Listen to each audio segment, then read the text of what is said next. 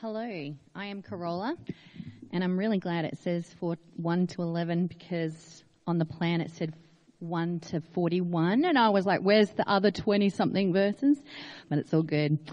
We've got Matthew chapter 4, verses 1 to 11. Then Jesus was led by the Spirit into the wilderness to be tempted by the devil. After fasting 40 days and 40 nights, he was hungry. The tempter came to him and said, "If you are the Son of God, tell these stones to become bread." Jesus answered, "It is written, man shall not live on bread alone, but on every word that comes from the mouth of God." Then the devil took him to the holy city and had him stand on the highest point of the temple. "If you are the Son of God," he said, "throw yourself down, for it is written, He will command his angels concerning you, and they will lift you up in their hands, so that you will not strike your foot against a stone." Jesus answered him, "It is also written, do not put the Lord your God to the test." Again, the devil took him to a very high mountain and showed him all the kingdoms of the world and their splendor. "All this I will give you," he said, "if you will bow down and worship me." Jesus said to him, "Away from me, Satan, for it is written, worship the Lord your God and serve him only." Then the devil left him, and angels came and attended him. It's our final in the 5-week series on resolves. We've looked at, spent some time in Hebrews, looking at meeting together, looked at the realities of heaven and hell. We've looked last week at the spiritual drift that can happen in us slowly and what that might look like. And today, we're going to look at temptation, as we heard from a reading and from what Sue led us through. And so as you read and pray, the thought is, of course, along in your life this year, you'll be tempted to turn away from God and his way and his vision of life at times. I'm no fisherman. I actually hate fishing. If you like fishing, I'm sorry. I'll pray for you. Last time I went fishing was in a boat 15 years ago. And I caught 10 fish. We were out there for about 4 hours. So not too bad. Helped by the fact it was glass still water. I looked over the side and I dropped the line and the bait on the hook straight down, saw the fish I wanted, and then just pulled it up. Rinse and repeat whenever you wanted to fish. It was that easy. And it was terrible. I did not like it at all. Then we went trawling, and that was even worse. I put the bait on in their nose, and they took it. Sometimes the fish were smarter than me, and they took the bait off. Even though I could see them doing it, they'd nibble around, pull it, and away they went. And I realized they didn't take the hook without the bait, right? That's not how it works. To tempt the fish, you need the bait. To catch the fish, you need the bait and the hook. That's how it works. Just stick a hook in the ground, you're not going to catch anything. Edward and my dad went fishing a while back, and Edward caught some rocks because it was a very windy day, and the bait flew off in the water, and out came rocks because the hook was there. But yeah, catch fish, you need the bait, right? Now that terrible story of my fishing reminds me of how temptation works. The aim is the hook, but it has to be disguised, covered up, made look attractive if you're going to bite it. Temptation dangles the pleasure of sin in front of you, disguising it to look like something you need, you desire, you must have for your soul to be satisfied, even if we know there's a hook behind it. The design of sin is to make us play it down the real danger, because God wouldn't want you to miss out. No one will know it's okay, it's good. Pleasure can't be bad if you feel that way. And that's the inner chatter of our minds, is it not, that happens? So what's the bait that entices you? What's the bait on the end of the hook? End of the hook. I missed a word. You can put it in there. What's the bait on the end of the hook that entices you? What sin, as you reflect on last year and the year ahead and where you are right now today, seems to be a struggle, feels like an elephant sitting on your chest, never leaving you alone? What desire do you have that seems to run against your love of Jesus that you are tempted with in some way? And today, I want you to think deep in your heart and soul and mind into that, whatever you find there at the bottom, however horrible it may be, I want you to lay that on the pages of God's Word today, to hear a deeply encouraging and hope-filled, but probably a hard few moments on what God thinks and has to say to you about that. The aim today is, of course, a better hope, more grace, and pressing on towards holiness. That's the goal. So hear that. But in order to get there, we're going to have to put whatever that hook and that bait is on God's Word and kick that around for a little bit in light of Jesus. And as we do this, know too that Jesus gets your temptation. He really does. Whatever's there deep down that you've just brought up on the Word of God, Jesus gets it. So we'll pick that up in Matthew 4, 1-11, just to see Jesus being tempted. It says in the first verse, Jesus was led by the Spirit into the wilderness to be tempted by the devil. Then, the first little word tells us this has taken place right after Jesus' baptism. And in the baptism of Jesus, God's voice said, "This is my Son, my beloved Son, with whom I'm well pleased." And by the purpose and design of God, right after the baptism, the Spirit of God now leads Jesus into the wilderness to be tempted. Now, the wilderness is the place where the testing and tempting of God's people in the Old Testament happens. Jesus is led by the Spirit, following the footsteps of those who have gone before him. Cain, Moses, of the nation of God's people wandering around the desert. He's identifying as one of God's people, right? He's being thrown out into a place of temptation like they were. Now, two questions can arise at this point. So in James 1:13, we learn that God doesn't tempt anyone with evil. When tempted, no one should say, "God is tempting me," for God cannot be tempted by evil, nor does he tempt anyone. So the Spirit led Jesus in this place, but the text says very clearly it's the devil, or the tempter, as he's called in a few moments, who does the enticing with the baited hook. God will never take sin and dangle it in your face and tempt you to take it. What this does show us is that no temptation is a surprise to God. Because every temptation we face, Jesus knows and sympathizes with us. He gets it. Now, the second question is, that might be well and good, but how can, as James said, if Jesus is the Son of God, as God declared in his baptism, how can Jesus be tempted if he's God, right? It's kind of like the ultimate get-out-of-jail-free card.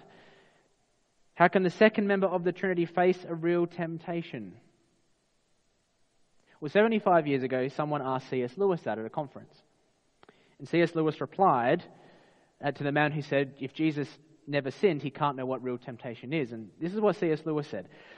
He said, "It's a silly idea that good people do not know what temptation means. Only those who try to resist temptation just know how strong it is. Someone who gives into temptation after 5 minutes simply does not know what it would have been like 1 hour later." So we'd say that with Jesus, every temptation he faced to the end, and he triumphed over it, enduring it longer, knowing the pressure longer. You see, there were real temptations, even though he never gives into them. They were most real because he didn't give into them. You see, Jesus knows what it's like to be tempted, to feel that pull. And then thirdly, or finally, just notice that the devil here is a very real and powerful enemy. He's called a murderer, a roaring lion, a liar. He's infinitely more powerful than you and me, but insufficiently powerless compared to Jesus. Right from the beginning as well, the career of Jesus is marked by conflict with spiritual evil. He's been baptized, goes in the wilderness, it begins. And then verse 2 says, after fasting 40 days and 40 nights, he was hungry. 40 days not eating. I struggle to go hours without eating. My kids wake up and they're hangry. Do you know what hangry is? Yes, hey, Ben said it. It's when you're so hungry you're angry and life breaks. They need to eat within 5 minutes of waking up. Not eating, if you've ever gone through, maybe as a grown-up you don't get as hangry, but you go to work at 7 and you get to 3 and you think, I haven't had lunch. And you've been in meetings all day and you're just feeling weak and you're feeling tired and you can't concentrate and and there's only so much coffee you can have before it kind of doesn't work anymore, and your other senses get weak. And that's Jesus right here. And then the drama of this event as well, it has the idea of compounding events making it worse. Notice how the progression, led by the Spirit into the wilderness, that's tough enough. And he was fasting. Right? And he was hungry. And the tempter came. Jesus is at his weakest. And that's when temptation becomes its strongest. And just as Satan slithered up to Adam and Eve, he now comes to Jesus. The tempter came to him in verse 3 and said, "If you are the Son of God, tell these stones to become bread." If you are, this is the same tone in the garden. Did God really say, if you are the Son of God, like God said? This is a direct attack on God's word from 40 days earlier in his baptism, because God has just said, "This is my Son," in Matthew 3:17. You see, Satan is putting a question mark against God's word and against what God has said who Jesus is. And this temptation is to make Jesus use his own power for his benefit. That's what it's up to. What will Jesus do with his power? Will he use it for his pleasure? To meet his needs. Look at what Jesus says in reply. "No, I can't do that, actually." Jesus answered, "It is written, man shall not live on bread alone, but on every word that comes from the mouth of God." Jesus will not use his ability as the Son of God for his own benefit. It will be under God.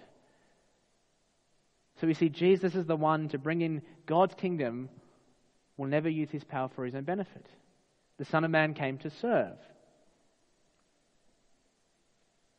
I'm sure Jesus would have loved a big piece of toast and Vegemite at this moment, after 40 days. But he realizes that having a full stomach, following our desires, is not the purpose of our life. After a hungry stomach, as I said, does seem to always reveal where our hearts are. After wandering in the desert, God's people rebel from God, and the first thing they say over and over again is, "We're hungry, Moses. God isn't looking after us. We want cucumbers and onion and pots of meat back in Egypt. Oh, forget about being slaves. We just want the food." Does fulfilling a desire, even a screaming stomach, suddenly negate God's word? Does the intensity of your desire give it more priority in your life? Does my lack of something, does my very real need, very real sense, of my lack of something, does that somehow give me permission in God's vision to take it on my terms and not under him for his glory? And Jesus says, no, it's not how it works. Even if it means hardship and suffering, Jesus would follow God, not using his power for self-gain. Okay, step it up a bit. Second temptation comes along. Then, it's compounding. See, then the devil took Jesus to the holy city and had him stand on the highest point in the temple. "If you are the Son of God," same phrase, "if you are," he said, "throw yourself down, for it is written, he will command his angels concerning you, and they will lift you up in their hands so that you will not strike your foot against a stone." So now he's at the temple, not the wilderness, the temple, the meeting place of God and humanity. Jesus was here as a boy. Now he's here as a man, being asked not to follow God, but to make God follow him by showing off his power, by testing God. And to put more pressure on, you can see what Satan's done. "Well, if you're going to use the Bible against me, Jesus, I'll use the Bible against you as well. For it is written," Satan says. But like with all misused Bible verses, he's ripped it out of context. The devil's mistake is to confuse the psalmist's stumbling with Jesus' deliberately intentional jumping off the temple. In fact, just as with Adam and Eve in the garden, the issue is the word of God. Did God really say you'll die? "Oh no, you won't die," says Satan in the garden. "Oh, you won't die if you jump off Jesus, because the word of God says he'll bring his angels to rescue you." The issue is the word of God. Satan wants to overturn the authority of God, flipping it. Instead of Jesus obeying the Father, he wants God to obey Jesus. And then Jesus quotes a verse back at him, showing the relationship he will have with God and how he will use his power. Jesus answered, "It is also written, do not put the Lord your God to the test." And the final temptation is about power again. But Satan doesn't want Jesus to use his power for himself or to flip the authority. He wants Jesus to now give up his allegiance to God. Look at verse 8 and 9. Again, the devil took him to a very high mountain and showed him all the kingdoms of the world and their splendor. All this I'll give to you, he said, if you will bow down and worship me. A true thing is now twisted. Because the kingdoms of the world actually do belong to God. It's just right now as a human, Jesus isn't the ruler of them. Revelation cracks this open a bit and says the kingdom of the world has become the kingdom of our Lord and of his Messiah, and he'll reign forever and ever. That is the future reality. You see, Jesus would receive the glory of the kingdoms of the world directed at him whenever he bows and confesses Jesus is Lord to the glory of God the Father. But when does that happen? After the cross. Not before. This is a shortcut of that. And then Jesus replies in the same way with God's word. For a third time, Jesus said to him, away from me, Satan, for it is written, worship the Lord your God and serve him only. You see, the Son of God will defeat Satan not by succumbing, but by suffering the consequences of the temptation that Adam gave in at the garden all the way through into this moment and into our life. Away from me, Satan, I'll use my power under God for his glory. And that's the issue with temptation right there. These temptations are all about trying to get Jesus to give up being the suffering servant, to take power apart from God's vision away. You get all this, all the glory, all the pleasure, all the joy, without suffering the cross, without redeeming a people for yourself, and ultimately without God the Father getting the glory. Can you see how the hook of temptation pierces and bites? Offering a sinful vision of life by shortcutting God's vision. And how many of our temptations too are simply good things, just not being brought under God's vision for life? How much of my temptations are me trying to rule or gain power or fulfill desires that remove and dethrone God's glory, God's vision? Temptation dethrones God's word and the worship of God in my life. And then finally, in verse 11, notice this. Then the devil left him, and angels came and attended him. The thing about temptation is it does end. Now, it might be relenting every day, but it does actually come to an end. And often you feel battered, you feel worn out if you don't give in, physically, spiritually. But you see, God knows what you need. And the very help Jesus rejected when Satan said, turn the loaves to bread, God now gives in the right time. He'll provide exactly what you need at exactly the right time in exactly the right way to glorify him in your life. Temptation will never lead to that. So let me finish just with two thoughts about temptation in our lives and what that means that Jesus went through this today. Firstly, Jesus is the faithful human. You must know that. Please know Jesus is the faithful human. And please know that it is not a sin to be tempted. Jesus was tempted 3 times. What we saw in those moments is that Jesus knew who he was. He was the Son of God. He knew who God was, the only one to serve and worship. And he knew what God's vision for his life was. It was the way of the cross. And when faced with manipulating God or doubting God, he knew God's true nature and character as revealed in his word. When tempted with power, he knew that worshipping and serving God is where true greatness is found. Is what Hebrews 4:15 points out. Our high priest, that's Jesus, has been tempted in every way just as we are, yet he did not sin. Let us then approach God's throne of grace with confidence so that we may receive mercy and find grace to help in our time of need. The implication is that Jesus didn't sin, yet we do, and we're tempted to sin and we give in. So let us. You see, Jesus is the faithful one, unlike Adam. He didn't follow Adam's footsteps. He was in full submission to God. He suffered then, ultimately, the consequences of temptation and evil, even though it was never his. Jesus went to the cross, suffered, died, for when we sin and give in, when we don't glorify God. He dies not for his evil, but to defeat evil for us. Which means we have a Savior who is faithful and obedient for you. Jesus is the faithful one. Come to him. And secondly, we learn that God's word is a delight. A quick quiz. What is sweeter than honey? What is more valuable than gold? What is a delight for our souls? And what is a very, very sharp sword? The answer? God's word.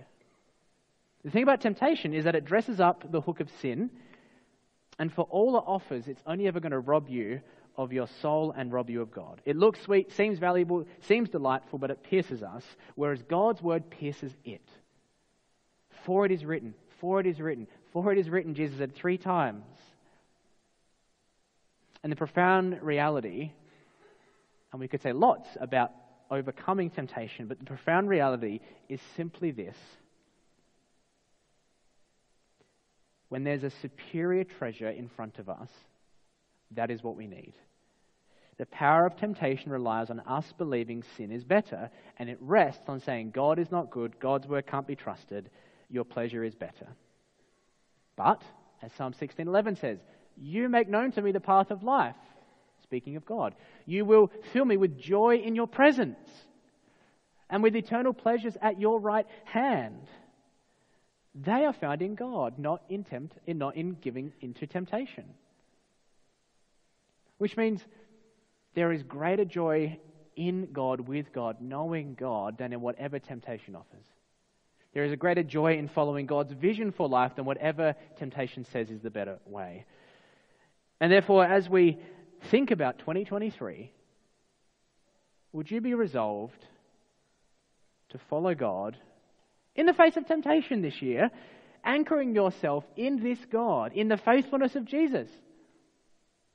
Would whatever the hook and the bait is for you, would you know you have a faithful Savior?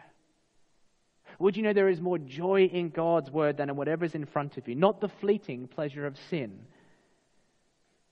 And don't think you have to be superhuman or strong in the face of temptation. Don't think I just have to give in, there is no hope. You just come to the throne of grace through your high priest, who gets every single second of life in your shoes and who's more faithful than you will ever be and gives you more joy than you will ever imagine. Let's pray.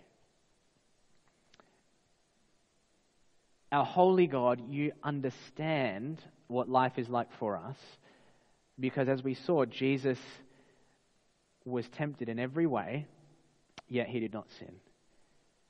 And God, on the pages of your word is where joy and knowing you, where that joy is found. And I pray for each of us, whatever that thing, the bait that entices us, this year we would see you are more joyful, you are better than that. And that we would be reminded we have a faithful, suffering servant all along the way that gives us grace and mercy. So thank you, Jesus, that you get life like one of us. May you be given the glory. Lead us not into temptation, but deliver us from the evil one. Amen.